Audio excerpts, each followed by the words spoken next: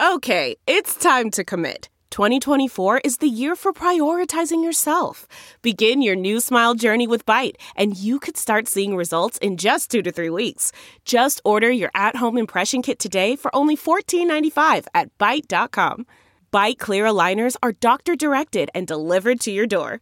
Treatment costs thousands less than braces. Plus, they offer financing options, accept eligible insurance, and you can pay with your HSA, FSA.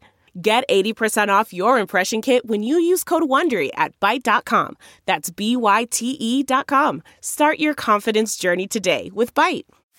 You can host the best backyard barbecue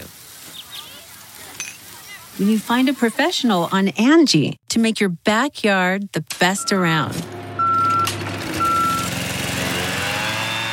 Connect with skilled professionals to get all your home projects done well.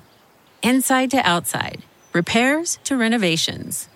Get started on the Angie app or visit Angie.com today. You can do this when you Angie that.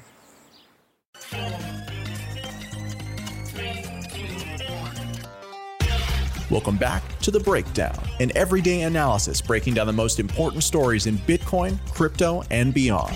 This episode is sponsored by ErisX.com, the Stellar Development Foundation, and Grayscale Digital Large Cap Fund.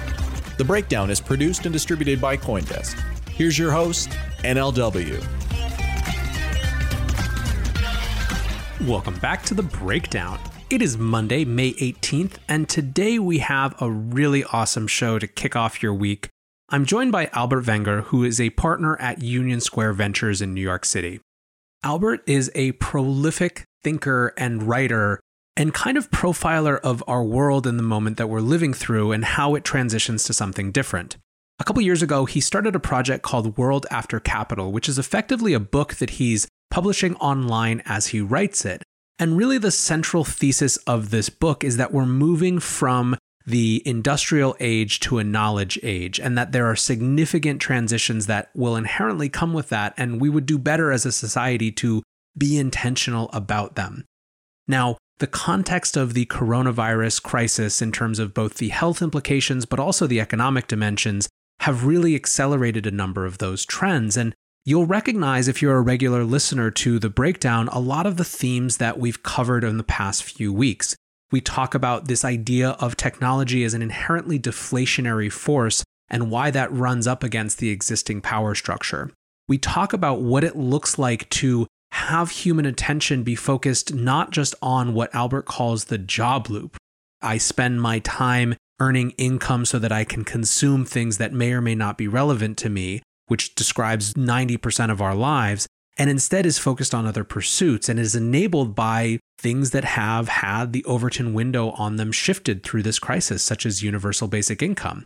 So we talk a lot about these big ideas, and what I think amounts is really a conversation that looks at the possibilities for a differently organized world. What it would take from a political perspective, what it would take from an individual psychology perspective, and what it would take from the standpoint of developing a new social contract. I hope you enjoy this conversation. I know I did. And one last note, as always, when I do these long interviews, we edit it only very mildly to keep the tone of the conversation as close to as it really was. Let's dive in. All right, Albert, so good to be with you this morning. How are you doing? Doing very well. The sun is shining, which always is a good start for the day. Yeah, we were just talking about how maybe in New York we finally kind of broken through the 70s barrier, but it looks a little cold out there today. Indeed. I wanted to start, there's a huge number of things to talk about. You're a prolific writer, thinker, commentator, and but I want to start with a concept that you've taken time to bring together, which is this idea of a world after capital. You basically are writing live a book that you're kind of sharing bit by bit, showing its evolutions and changes online. What is the core idea of World After Capital? The core idea is that the expiration date of the industrial age has expired probably some 20 years ago. And yet we are acting as if we were still in it.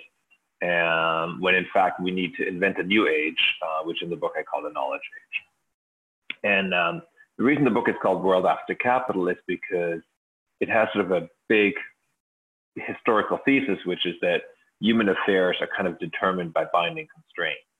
And that what technology does is it shifts what the binding constraint is. And when one of those big shifts occurs, that's when we need to change pretty much everything about how we live. We've done that twice already. We went from being foragers, we went to the agrarian age, we went from the agrarian age to the industrial age. So the premise is that capital, by which I mean physical capital, isn't the thing that's scarce anymore. We can build entire cities very rapidly, as the Chinese have amply demonstrated. That's not the scarce thing anymore. Instead, the scarce thing is human attention. Yeah, so this is feels like the crux of it to me. So I want to read a line that I think really sums this up. We've become overly reliant on the market for allocation, especially the allocation of human attention. This is deeply problematic because prices do not and cannot exist for crucial needs such as pandemic preparedness and finding purpose in life. So I'd love you to dig into this a little bit more in terms of, it sounds like effectively it's not even so much a critique of markets per se as they're organized. It's more a recognition of where they end in terms of our ability to organize human experience.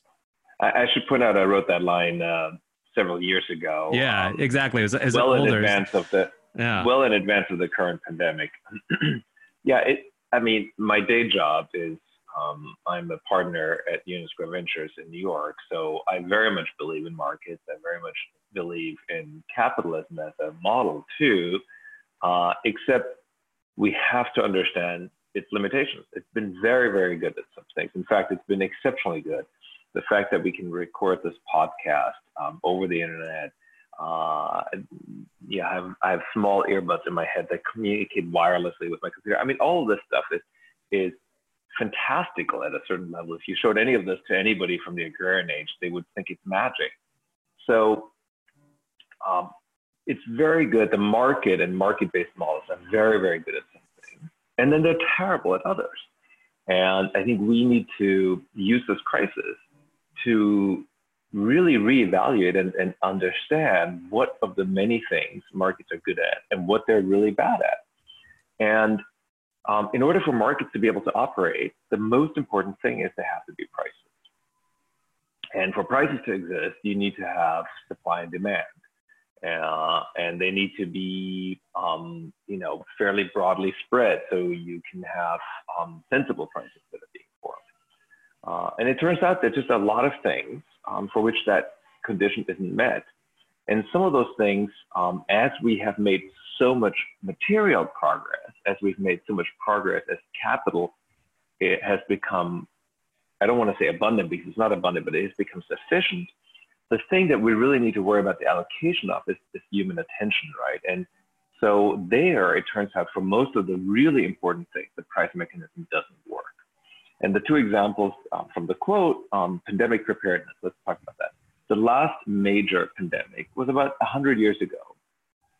So there is no price mechanism to prepare for something that happens every 100 years or so. That spans multiple generations.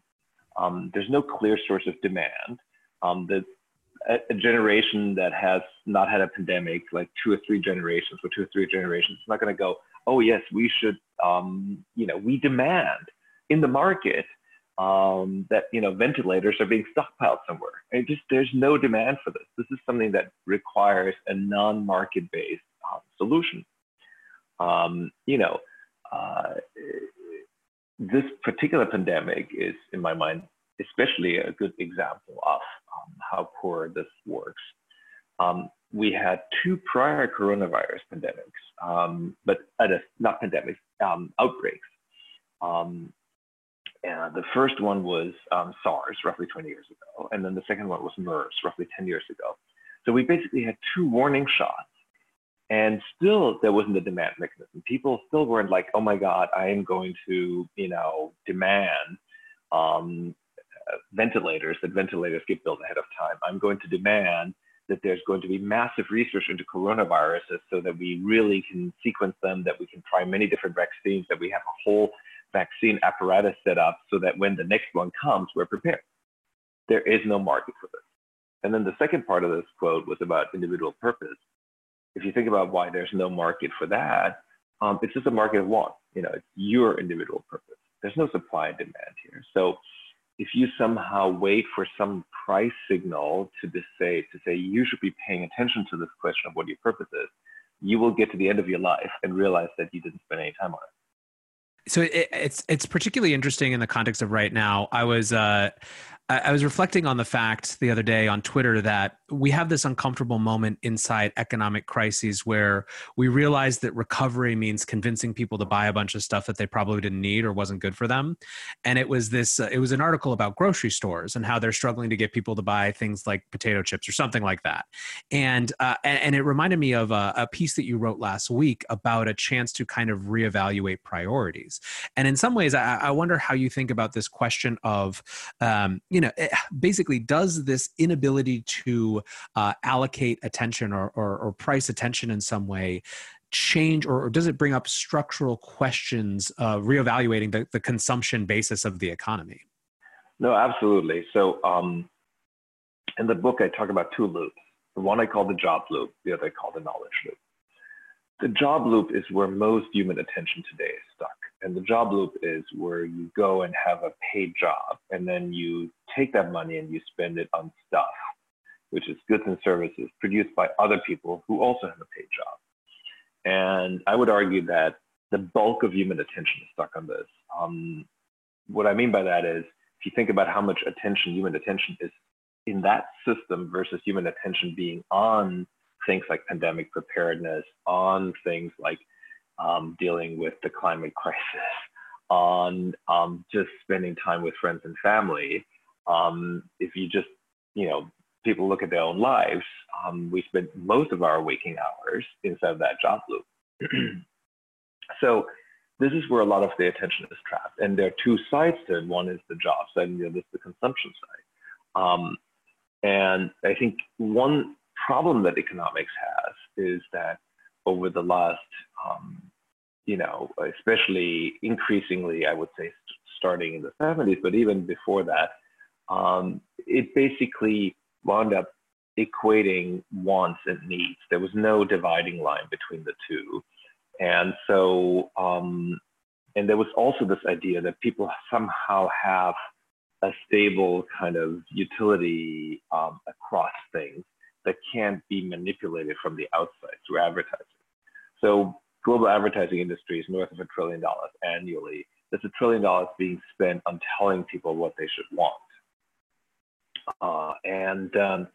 So this idea that all economic growth is necessarily good growth because, well, if people are buying it, that means they want it. And if they want it, it means they're going to be better off after they purchase it, because otherwise, why would they purchase it? That is built on a fairly, not on a solid foundation, but rather on quicksand. And it's built on this idea that somehow people have this sort of utility function that can't be easily manipulated from the outside. And I think what we know to be true today, though, is that we do absolutely have certain deeply built-in needs. But then on top of those needs, you can sort of manipulate those needs. And a lot of advertising engages in exactly this. It manipulates our deeper needs into making us think that we want certain things, even though all the psychological research shows that those things aren't in fact related to important things like life satisfaction.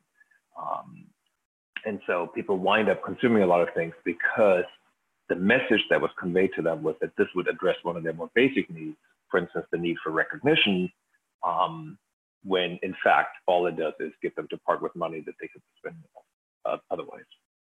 Yeah, it's interesting. I feel like I was reviewing a lot of the work that you've produced over the last months and years, really, as we were preparing for this, and I feel like there's this kind of twin common threads. On the one hand, there is this reflection upon a kind of deeply personal reflection upon the purpose of life, right? Value in life, meaning in life, and working to restructure someone's personal economic endeavors or just the way that they exist in the world from that basis, kind of ground up. Right. But then on the other hand, there's this complement, which is an exploration of what the what the social contract should be going forward. And I feel like, so the social contract is obviously this concept from the Enlightenment that there is a relationship between individuals and government, and that for individuals to give up any of their sort of natural rights or just the way that they would be in the world, without government, there's a reason. There's a payoff, there's trade-offs that we're making. And a lot of then the next 150 years of debate among philosophers and political scientists was, well, what's the appropriate trade-off and how does that work? And in some ways, it feels like we've kind of just been graced or handed down this social contract or expectations of social contract without a reboot, without a reevaluation. And a lot of what I get in looking through your works is almost trying to provoke a discussion about what the relationship between individuals and governments and just the societies that they live in should be. Absolutely. I think if we go a step back and look at sort of these huge technological breakthroughs that we've had in the past, each one of them, and there've really only been two today, has caused us to completely reshape society, right? So when we invented agriculture, which was roughly 10,000 years ago, it was a series of interlocking inventions. We figured out how to put seeds in the ground, irrigate them, domesticate animals, and so forth. And we went from the forager societies to the agrarian societies. And we changed literally everything. We went from being migratory to being sedentary. We went from these flat tribal societies to these incredible hierarchical agrarian societies. We went from being basically being promiscuous. We went to being monogamous-ish. We went from having animistic religion to having theistic religion. So really completely dramatic change of just about everything. And then a couple hundred years ago, we had the Enlightenment, and with it, we started building steam engines and electric engines and so forth. And we figured out chemistry and mining, and we wound up changing just about everything again. So this time we went from living in the country to living in the city. We went from living in extended families to living in nuclear family and no family. We went from a lot of commons to private property, including private intellectual property. And we went from great chain of being theologies where the religion says, look, I'm going to tell you how to be the best possible farmer, but you're never going to be a noble person because noble people are born that way, right? We went from that to the Protestant work ethic. The harder you work, the better off you'll be. It doesn't matter where you start, right? So we have changed everything twice already. And digital technology, the field that, women just invest in, and the field that has now given us blockchains and cryptocurrencies, digital technology is as profound an incision as industrial technology was. And so it would be silly to think that the change in society should be incremental. The change in society needs to be dramatic and systemic. And when you get this dramatic and systemic change, you also need a new social contract. Just like we needed a new social contract when we went from the agrarian age, where much of society was basically you were protected by some king or some other sort of and the trade-off was you sort of produce wealth in that direction, but you're being protected from invading hordes. We went from that to a completely different social contract that was based on facilitating work and facilitating the creation of capital. And now we need a new social contract that's going to facilitate the creation of knowledge, which is ultimately the thing that we all need, that makes us uniquely human. Humans are the only species on this planet that have knowledge, and we're also uniquely dependent on knowledge. It's only through more knowledge, for example, that we can fight this to death. So this concept of knowledge, I think, brings me to another point of yours, which I think is worth spending some time on. You talk a lot in the book about the idea of technology as inherently deflationary, and deflationary being something that is a force for driving price downs, right? So remove the kind of economist four-letter wordness of deflation. Just the simple fact of the matter is that technology inherently drives prices down. Just last week, we had Jeff Booth on the show, who wrote a book called The Price of Tomorrow, which is basically an argument that two forces are at war with each other in some ways in our society, or at least in our economic policy, which is inflationary economic policy on the one hand that tries to keep the price of certain types of assets high, and technology deflation on the other. And it was interesting to me because three of the examples that you mentioned, you talk about real estate, education, and healthcare, are some of the things that you've seen a price increase in, relatively speaking, despite the fact that technology should be absolutely, totally changing the cost structure in every way for these things. So tell me a little bit about how you think about this technology as a deflationary force, and maybe speak specifically to these categories. Yeah, so there's a great chart where you can see what's happened to prices over the last few decades. And in that chart, you can see pretty much everything getting cheaper, except for those three areas: housing, education, and healthcare.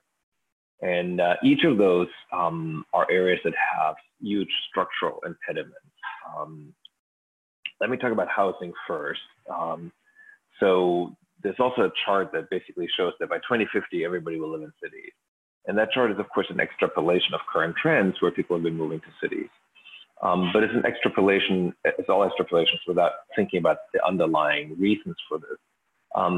The reason people move to cities isn't because everybody loves living in a city. I have many people come and visit us in New York. We're like, how can you live here? It's like loud. It's there's pollution. I can't get sleep. The streets are kind of dirty and so forth. So the reason this trend exists is because that's where people can live economically viable lives. So if we had some alternative to that, whether that's in the form of universal basic income, or we see today for people who are pensioners or people who can do remote work, designers, writers, and so forth, many of them choose not to live in cities. They choose to live in the countryside. I think our view of why housing has gotten more expensive has been very skewed by this drive towards urbanization, which in part is directly related to the currently in place social contract. Education is another field where I think we are in a way at a maximum of the price development of the old system. And the old system has had a huge amount of inertia built into it. What do I mean by that? This education system we have today is fundamentally an industrial age system that was created over the last couple hundred years. And it has many industrial age components in it, starting with K through 12, for example. Much of K through 12 is aimed at instilling discipline in children, number one, and much of it is also aimed at babysitting children while their parents work. And we're seeing now that kids are, because of the virus, sort of forced to do homeschooling. We're seeing sort of the breakdown of that. But schools don't have an incentive to avail themselves of things like Duolingo or Khan Academy or Skillshare or Quizlet. Many of these are USV portfolio companies, but there's also many other things. YouTube, like there's an extraordinary amount of free educational videos on YouTube, but schools don't have an incentive to avail themselves of that because they're built in a model that's an industrial age model. So I believe that with digital technologies, we can create incredible bespoke learning environments for anybody in the world at zero marginal cost, meaning the marginal learner or the marginal hour of learning will be free. And you'll basically, if we get this right, be able to learn anything you want to, find a community of other people who want to learn this, so you're not alone, and be able to do that essentially for free. And now healthcare too has huge structural impediments, especially in the United States, where we've created the system of payers and healthcare providers, all of which are for profit, all of which are and pharmaceutical companies, all of which don't, at their heart, have an incentive to keep you healthy in the first place. If they keep you healthy, they wouldn't be making money. If they could give you a one-time drug that cures something, they wouldn't be able to sell you something that you have to take for the rest of your life and so forth. So the incentives are completely wrong in terms of how to use technology to radically drive down the price of healthcare. But here too, I think we're seeing early green shoots, and the human toll of this virus is obviously massive, but it has tremendously accelerated distance learning. It has tremendously accelerated telehealth. And so I do think these are areas where we will see prices and costs coming down substantially over the coming years as a result. So what do you think, I mean, in these areas, and the answer might be different for different areas, but what do you think the real ultimate catalysts of change are? Is it consumer demand? Is it structural misalignment in the economy? So for example, education, right? This is one where people are so overly burdened with student debt for, jobs that don't necessarily demonstrate ROI, that perhaps that's one where you have the right sort of, skills training and ateliers and all these different systems that it just becomes uneconomical and consumer demand just forces people to shift their model. It could also be something else. I mean, healthcare, it feels like a different trap. I guess across these areas, what's the catalyst for change? Because it's hard to imagine in some of these areas a radical shift from here to where it feels like they should naturally rest. Well, this is all bound up. These are all facets. All of these are interlocking parts of the industrial age. The reason these shifts of getting from one age to the next are so hard is because we are not talking about changing education while keeping everything else constant. We're not talking about changing healthcare or the cost of real estate while keeping everything else constant. We're talking about changing everything. And let's face it, politicians don't like to talk about that. Politicians like to talk about being incremental, about making small changes. Obama was an incrementalist. His economic policy advisors were all incrementalists. They were all people who believed that you make a little tweak over here, maybe a little job skilling program, and then you fiddle with the interest rate a little bit, and all will be well. And the reality is not all is well, and not all has been well for several decades. And we see this when we look at the income and wealth distribution, and we see that this late stage, past the expiration date, industrial age has been working for fewer and fewer people. It's been working incredibly well for those people, but the number of people for whom it's been working has been smaller and smaller. And so the problem with any system that's past its expiration date is that the longer you artificially prop it up, the bigger the eventual fall will be. And so you can think of this as suppressed volatility. When you suppress volatility artificially, then eventually you've built up so much force that you'll have a cataclysmic change. And the change from the agrarian age to the industrial age was absolutely horrendous. It first was a series of revolutions, but ultimately we did not get into the industrial age until the end of World War II. The two world wars were really what destroyed the power base of the agrarian age. So the power base of the agrarian age was the control of land. And all across Europe, for example, the people in power were the landed aristocracy. And that was not destroyed, that power base, until after World War II, effectively. So I believe that at present course and speed, I don't see enough of a function to get us to the degree of change that we need, barring events such as a global pandemic. And of course, the other big one is the climate crisis, which in terms of its scale will make this pandemic seem like a stroll in the park. Do you think that is your sense that it's going to take such huge cataclysmic external events because there's a power shift that's needed, and for people to be willing to shift the power structure in such a radical way, it's going to take that sort of catalyst? Or? Well, that was the story of going from the agrarian age to the industrial age, right? So the people who were in power towards the end of the agrarian age were the people who controlled land. And when they saw what industry could do, they didn't go, oh, here comes the industrial age, let's come up with a new social contract. They were like, oh, it's great, we can have tanks and battleships so we can have more land. I think a little bit of, it's not exactly the same as Mark Twain says, history doesn't repeat, but it rhymes. Today, we see everything through the lens of capital. It's again why the book is called World After Capital. It's because capital has worked so well for us for quite a long period of time. It's been our ability to make factories, to build roads, to construct homes, that has produced much of the material progress that we've made. And so it's been a lens that's been a very powerful lens, but we see everything through capital now. And so when we see what digital technology can do, we're not going, oh, we should usher in the knowledge age. Instead, we go, oh, how can we, create more capital? How can we create more financial capital? Because this is another big confusion in the world at the moment. Financial capital is an important intermediate stage, but none of us, eats gold bars or drives around in dollar bills. Like, financial capital is this intermediate stage. What we care about is physical capital.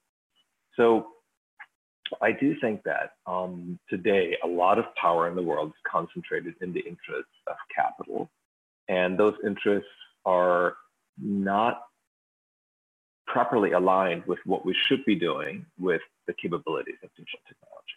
And so as a result, they've been pursuing these incremental policies, and that's why we wind up with Trump. That's why we wind up with Brexit.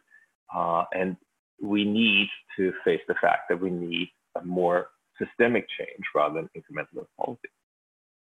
So on that front of systemic change, I almost want to ask, how do you worry that the critics of the system that we live in now are still trapped in the same old way of thinking and just proposing the inverse?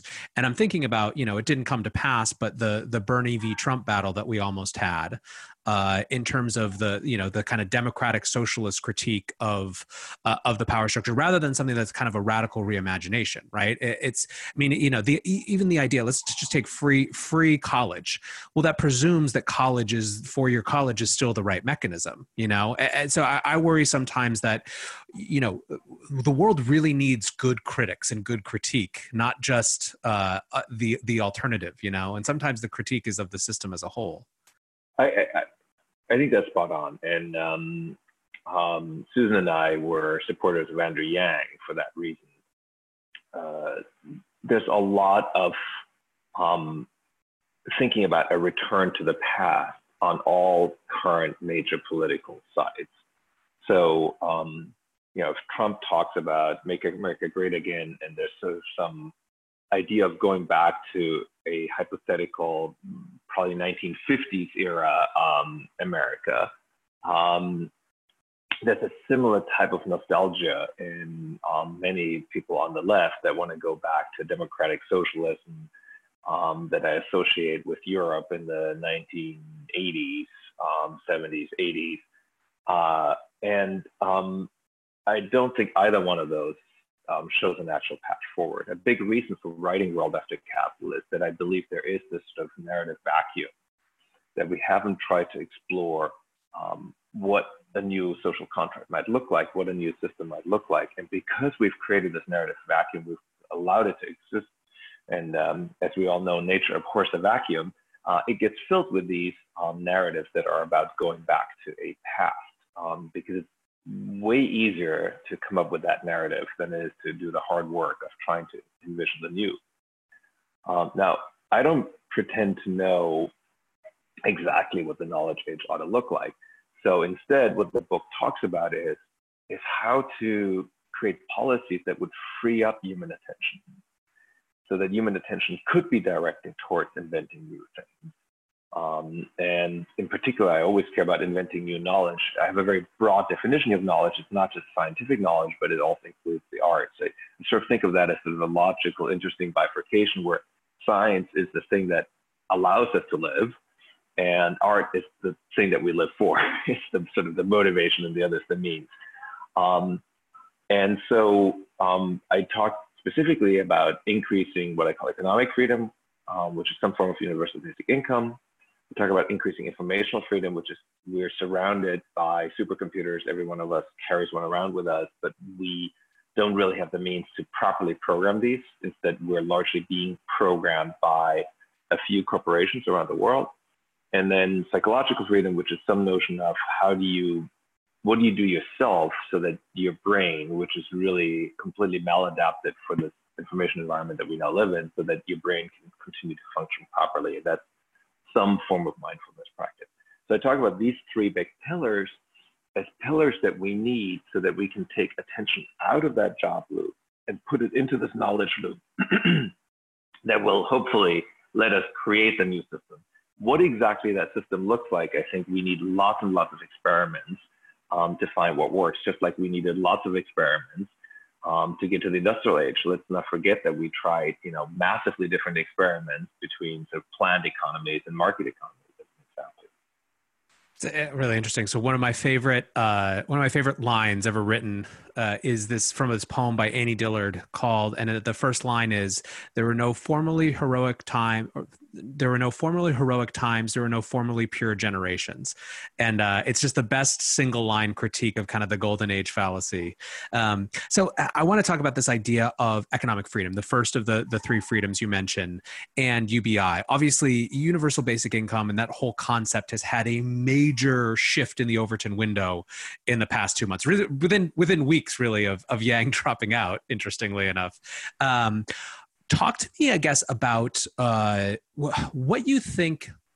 What is the biggest driver, the biggest motivation for some form of a universal basic income? And then I want to talk about the critiques, because I think that the critiques of the UBI concept are interesting and range from really easily dismissible in my mind to ones that I think are more interesting. So, but let's talk first about the motivation. What is the argument for UBI?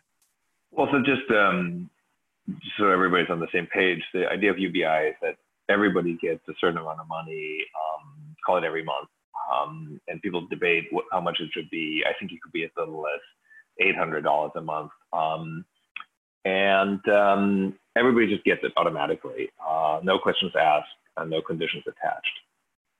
Now, I think the fundamental argument for it is that we want more automation. So some people frame it as a fear of automation, but I think we want automation. The reason you and I can have this conversation right now is because we're not working in the fields. And the reason we're not working in the fields is because we've largely automated agriculture. If you go back to 1780, roughly 80% of all work, all human attention, if you so want, was stuck in just feeding the remaining 20%, who were the people who were the artists and administrators and so forth. Today, that's gone down to sub 5%. So that is what we can do with automation. Now, I believe that we should be automating a lot more things. And in order to get to that automation, we need to free people up so that they don't need to sell their labor at super low prices. Right. So the incentive to invent a toilet cleaning robot, which is a very difficult problem from a robotics perspective, is quite low when the alternative is to pay somebody minimum wage, and when minimum wage is $7.50 or thereabouts an hour. So I believe that we want UBI so that we can have more automation and so we can free up more human attention. If it works well, I envision that 50 years, 100 years into the knowledge age, we'll look back at this age today, we'll look back at 2020 and say, wow, in 2020, 80+% of human attention was stuck in this job loop.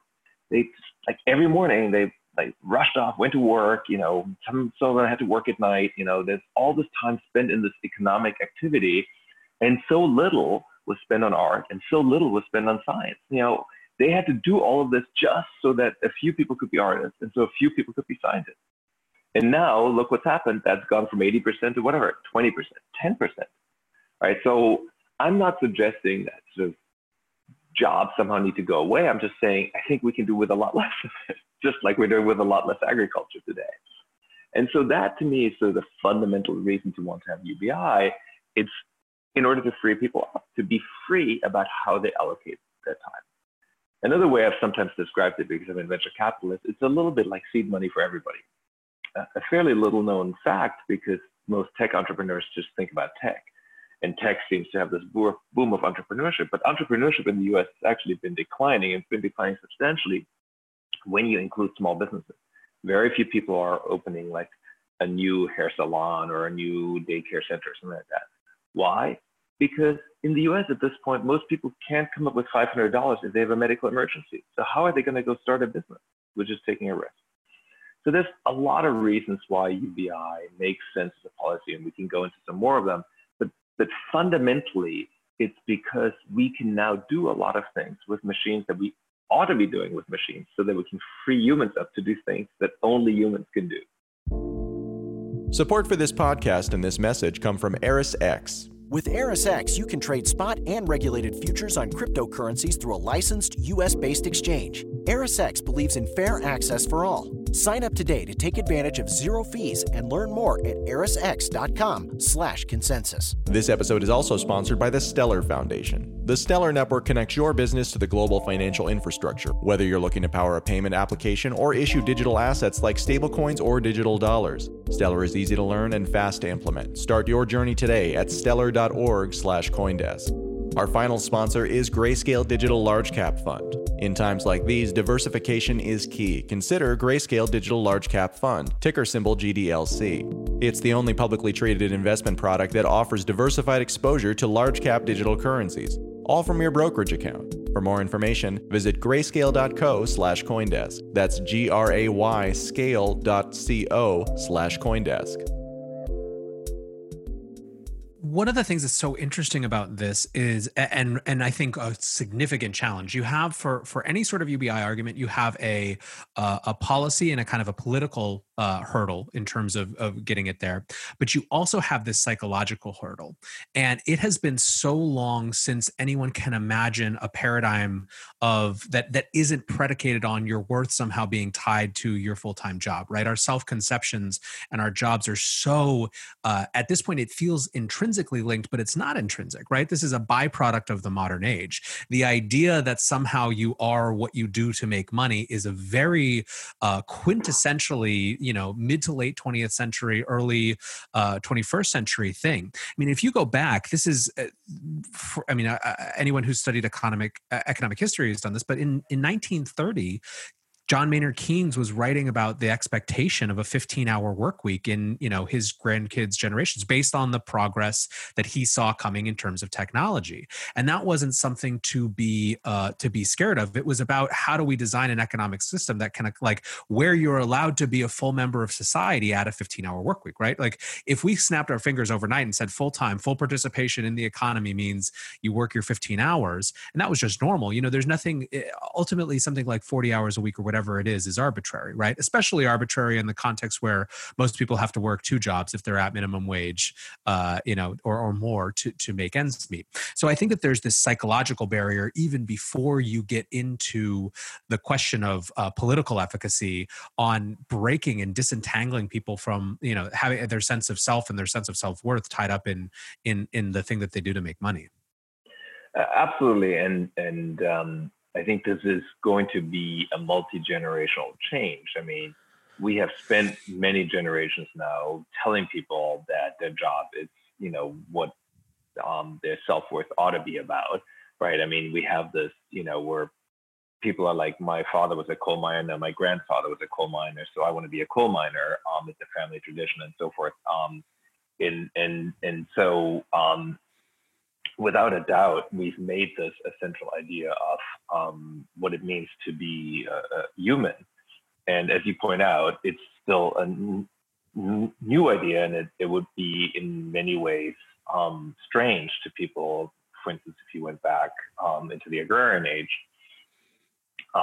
yes, somebody might be a shoemaker and define themselves saying, I'm proud to be a shoemaker.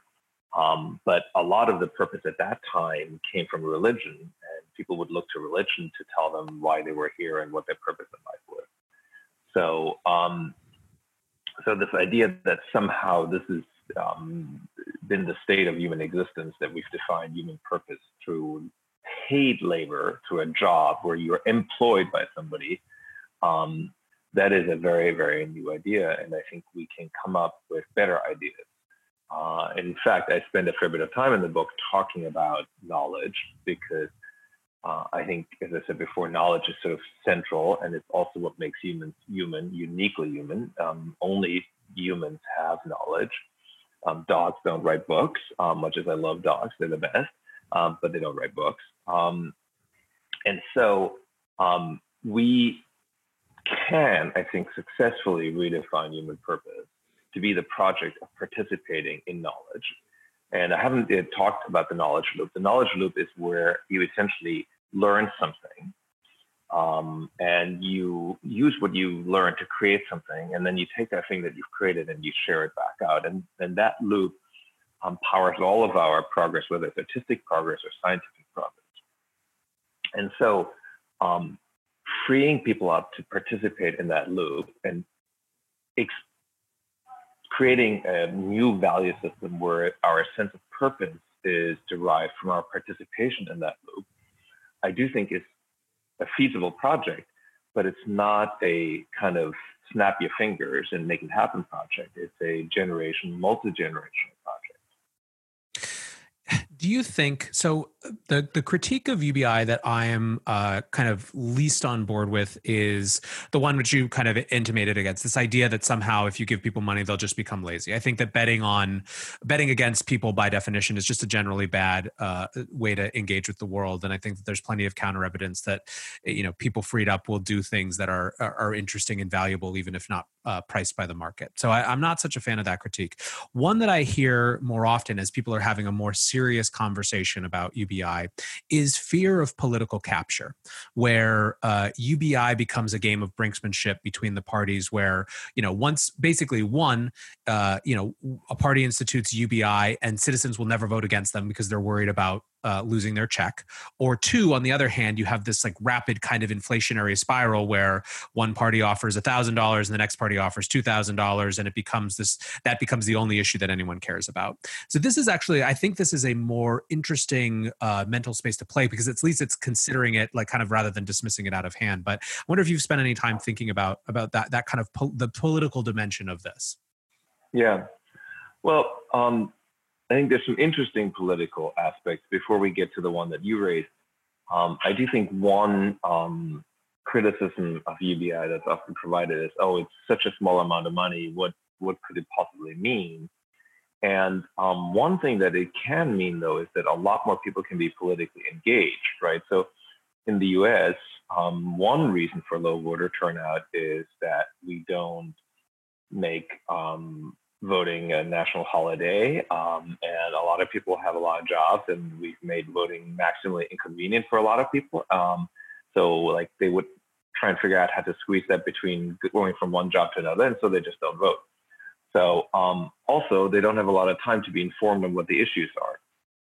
So I think one way in which UBI can be politically empowering in ways that I think people vastly underestimate is by giving more people the time to be politically engaged and potentially do that as a full-time thing, as an organizer or as a politician. Now, coming back to the question, won't this become captured and won't you get just one party upping it and so forth? It's definitely, I think, a legitimate worry, but I think there are ways of introducing it that would solve that. I mean, you could introduce it and you could require a 2/3 or whatever majority or 3/4 majority to subsequently change it. So I think there are ways you could do that. I would add two important things. One is UBI is not a panacea, right? We cannot take all the other components of the system, leave them as they are, introduce UBI and go, our work here is done. This would be a disaster. It's like when you have an overall coherent strategy as a company, and then you take one element from some other company's strategy and you just try to emulate that. It's like when, I forget what that chain was, but it was a very low cost chain, and they were retail chain, and they saw what Target was doing. And it was like Kmart, I think. And then they wanted to emulate what Target was doing, but only in one dimension. So you can't do that. You can't, and we shouldn't expect that UBI is somehow going to be this panacea and by itself catapult us into the knowledge age. And so I think we need to change education. We need to change even how we run democracy. We have very few people voting. We have a lack of citizens who are informed. The type of politicians we've been electing are often lawyers instead of scientists or engineers. So there's a lot of problems, and we shouldn't pretend that UBI is going to fix any of those problems. And so there is a scenario where we leave some of these other issues unaddressed. We have a non-functioning or barely functioning democracy, and we introduce UBI, and it backfires in exactly the way you described it. It becomes a ping pong ball between parties. So, yeah, I see it as one pillar of a larger systematic change, and we need to be careful in how we introduce it so it doesn't become that. But we shouldn't expect that we can then just say our work here is done, mission accomplished, and we're now in the knowledge age. It's not going to happen. I think that's a really important contextualization, right? That the whole point is that if we're talking about a shift in epoch and eras, in a lot of ways, what you're describing in terms of these freedoms is what kind of the natural underpinning of them might be, not kind of what the immediate transition looks like in some way.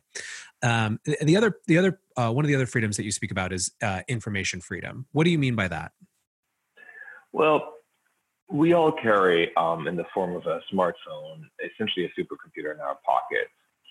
And even more than that, we're carrying a supercomputer that can talk to every other supercomputer that any other person in the world is carrying it with them. And yet our ability to make that device truly act on our behalf, to be our representative, is extremely limited. So, if you bring up your home screen, you tap an app icon with it, Facebook, Google, what have you. At that point, that app takes over your supercomputer. And yes, it provides some functionality to you, but it is not programmable by you. So we have this strange situation now where you're having a supercomputer and you're reduced to like tapping with your thumbs or whatever it is you use and using your brain. Whereas on the other end, there's a company that's operating millions of servers in the cloud, all gathering up your data and massaging it, but not really necessarily on your behalf, but rather on the behalf of, for instance, advertisers. And so that is a fundamentally broken state of the world. And we need to make these devices so that they're programmable. And to have a model of that in mind, I think the brief era of the open web and the web browser is a great example. The browser in the HTTP protocol is referred to as the user agent. I can program the web browser and it accesses the web via open protocols. And the way we can see that I have real power in the era of the web is I can strip out advertising, for example, if I want to. So we lost all of that freedom when we went to native apps on the phones. And, on the phones, you have to go through an app store to install an app. You can't script that app. So a lot has gotten lost. A lot of power has been shifted away from the end user. And I'm not expecting every end user to be a programmer and write their own software. I mean, for the most part, we can download software that other people have written for us that would do this job for us. But we need to get to a state where the control of computation isn't essentially centralized in the hands of a few corporations around the world. Short of actually having every user be able to program software, what does that alternative look like, or what might it look like? I guess is a better answer. Well, I think there's sort of two paths for getting there. One path is to create new legislation and basically require that any big system have an API, an application programming interface. So if Facebook had an API, if anything I can do in the app, I can do via API, then third parties can write software for me. So let me make this concrete. Why do we worry so much about what Facebook's timeline algorithm is? Well, because there's only one Facebook and only one timeline algorithm. But if Facebook were fully programmable, I could have somebody write the timeline algorithm for me. It would just go in through the API and say, oh, Albert is friends with these people. I'm going to, again, via the API, retrieve those people's status updates. And I'm going to give Albert a timeline that's constructed based on different criteria than the one that Facebook is using. And in that kind of world, there could be a million different timeline algorithms. And so this idea that one corporation wields all this power and also is subject to so much manipulation by third parties who are all targeting the same algorithm would immediately go away in that world. By the way, mind you, it doesn't solve all problems. For instance, the whole problem of people being in their own bubble might actually be made slightly worse by that. So, but fundamentally, it's a shift of power. So that's one way you require APIs. The other way you could get there is simply by deleting laws. Now, historically, we've been very bad at deleting laws, so I'm not so I'm not optimistic that that's how we could get there, but we could get there. Right now, if you have the technological capabilities, if you're sufficiently skilled, you could go in and take Facebook's app, and you could extract their encryption keys, and you could write software that pretends to be the Facebook app. Now, if you did that in the US, you'd be breaking 3 separate laws. And of those 3 separate laws, 2 carry mandatory federal prison sentences. So we could remove those laws, like the Computer Fraud and Abuse Act is one of them. And the Digital Millennium Copyright Act is another one of them. So we could have fewer laws and people could just hack away at it. That would also be a solution. Somehow I suspect that that solution is less palatable to most people than the solution of requiring APIs. And the solution of requiring APIs isn't as crazy as it seems. So for example, in Europe, bank accounts now require to have an API. And if you can require it of banks, and it's not exactly clear to me why you couldn't also require it of Facebook and Twitter and whoever else.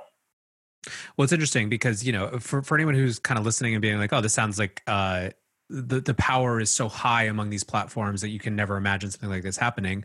Last December, Jack actually kind of surprised people with a tweet storm about exactly this. He wrote on December 11th, he wrote that they're funding a team of 5 open source architects, engineers, and designers to develop an open and decentralized standard for social media. The goal is for Twitter to ultimately be a client of this standard. And he goes through and he actually talks about this. So there is at least some conversation about this at those highest levels. Now, Jack is a relatively unique and distinct figure in a lot of ways from these kind of leaders. But I still think that it shows that, again, when you're talking about Overton windows on some of these ideas, they may not be as far away as it seems, I think. One would hope. Twitter started life as a protocol in a way, and anybody could write a Twitter client. And so if we were to return there someday, that would be great. Much of my interest in blockchain and crypto technology comes from the ability to build systems that are decentralized and yet maintain consistent state. And so I do believe we're creating a new set of technologies that will allow the creation of such systems. I just suspect that in absence of also making the existing centralized systems fully programmable, I think the transition to those new systems will be very difficult. The network effects of these systems are extraordinarily powerful. And so most users are not going to want to figure out, I have a few friends who are over on this new decentralized thing, but most of my friends are over here. I should really check both. And so if we don't make the place where most people are today programmable, then I fear that these new decentralized systems will always remain small and subscale. Yeah, you just create niche archipelagos. I mean, we've seen this, the Bitcoin community got really into trying Mastodon, and that's a community that is probably more intellectually aligned with kind of, controlled system and proprietary, self-controlled systems than just about any other. And it still didn't stick, right? Because of that network effect. So one that I think is interesting coming off of the conversation that we're just having is you're a venture capitalist. The model of these proprietary algorithms, right, that have created these powerful network effect lock-ins has been enormously successful for the model of technology companies. How do you think about a willing attempt to kind of destruct that model? Isn't it economically disaligned in some ways from the interest of that you have? Well, I do think that the large incumbent corporations have no interest in giving up their power. As far as venture capital is concerned, I do think that there may be ways of people still making a financial return even when investing in new decentralized systems, to the extent that by putting capital at risk early on, you can help create such a system and maybe own some small percentage of the tokens that are used in such a system. I don't think that venture capital is immune to disruption. And I do think that venture capital, if we were to enter a truly decentralized era, would look quite different from the venture capital of today. And I'm even leaving open that some of it might be decentralized in and of itself in the form of a DAO, for example. So venture capital isn't immune from disruption. And I do think that there might be some VCs who would like to protect the existing model of the market, but by and large, I think VCs have been genuinely interested in innovation and fostering innovation, even if that means that they themselves have to change their model of how they operate. Well, I think we could have a whole additional conversation. I'm going to have to invite you back for another hour on the shifting model of capital allocation in the world after capital. But maybe by way of wrap up, just one last question.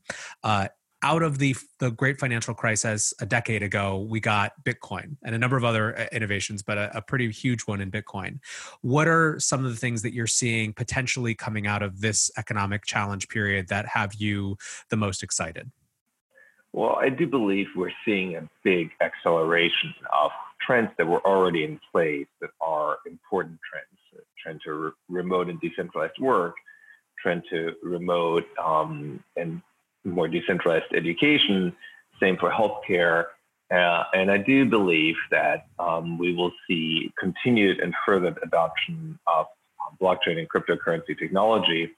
And one area that I'm currently interested in that regard is the creation of local and community currencies, largely because I think that the way the existing system is trying to solve this crisis is through massive money printing, which are sort of the only means that are currently available to the system.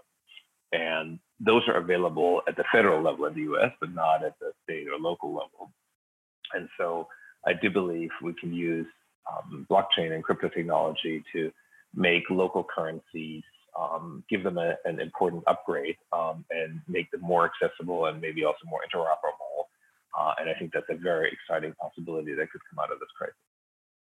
Well, Albert, thank you so much for spending a little bit of time today with us. Really, really great conversation. A lot more that we could explore. But for those who want to find you and hear more of your ideas, where can they find you? The book is at worldaftercapital.org, and my blog is at continuations.com. And I'm on Twitter just as Albert Wenger. All right. Thanks so much, Albert. My pleasure. Take care.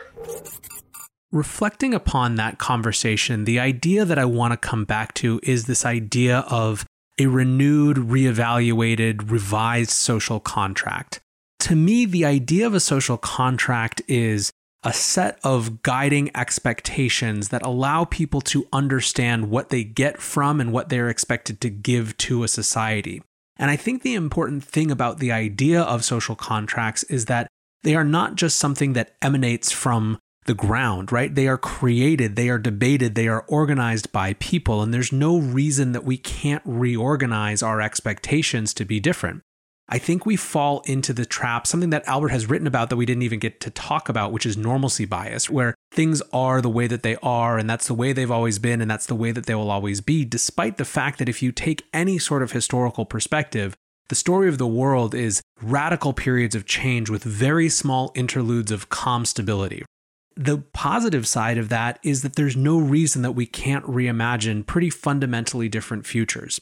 Anyways, guys, I hope that you enjoyed this conversation. I hope it was a great way to start your week. I'm really, really looking forward to the rest of this week's interviews as well. A huge number of very different, very kind of directionally different speakers and interviews. So thanks as always for hanging out and listening. And until tomorrow, guys, be safe and take care of each other. Peace. Look around. You can find cars like these on AutoTrader. New cars, used cars, electric cars, maybe even flying cars. Okay, no flying cars, but as soon as they get invented, they'll be on AutoTrader. Just you wait. AutoTrader.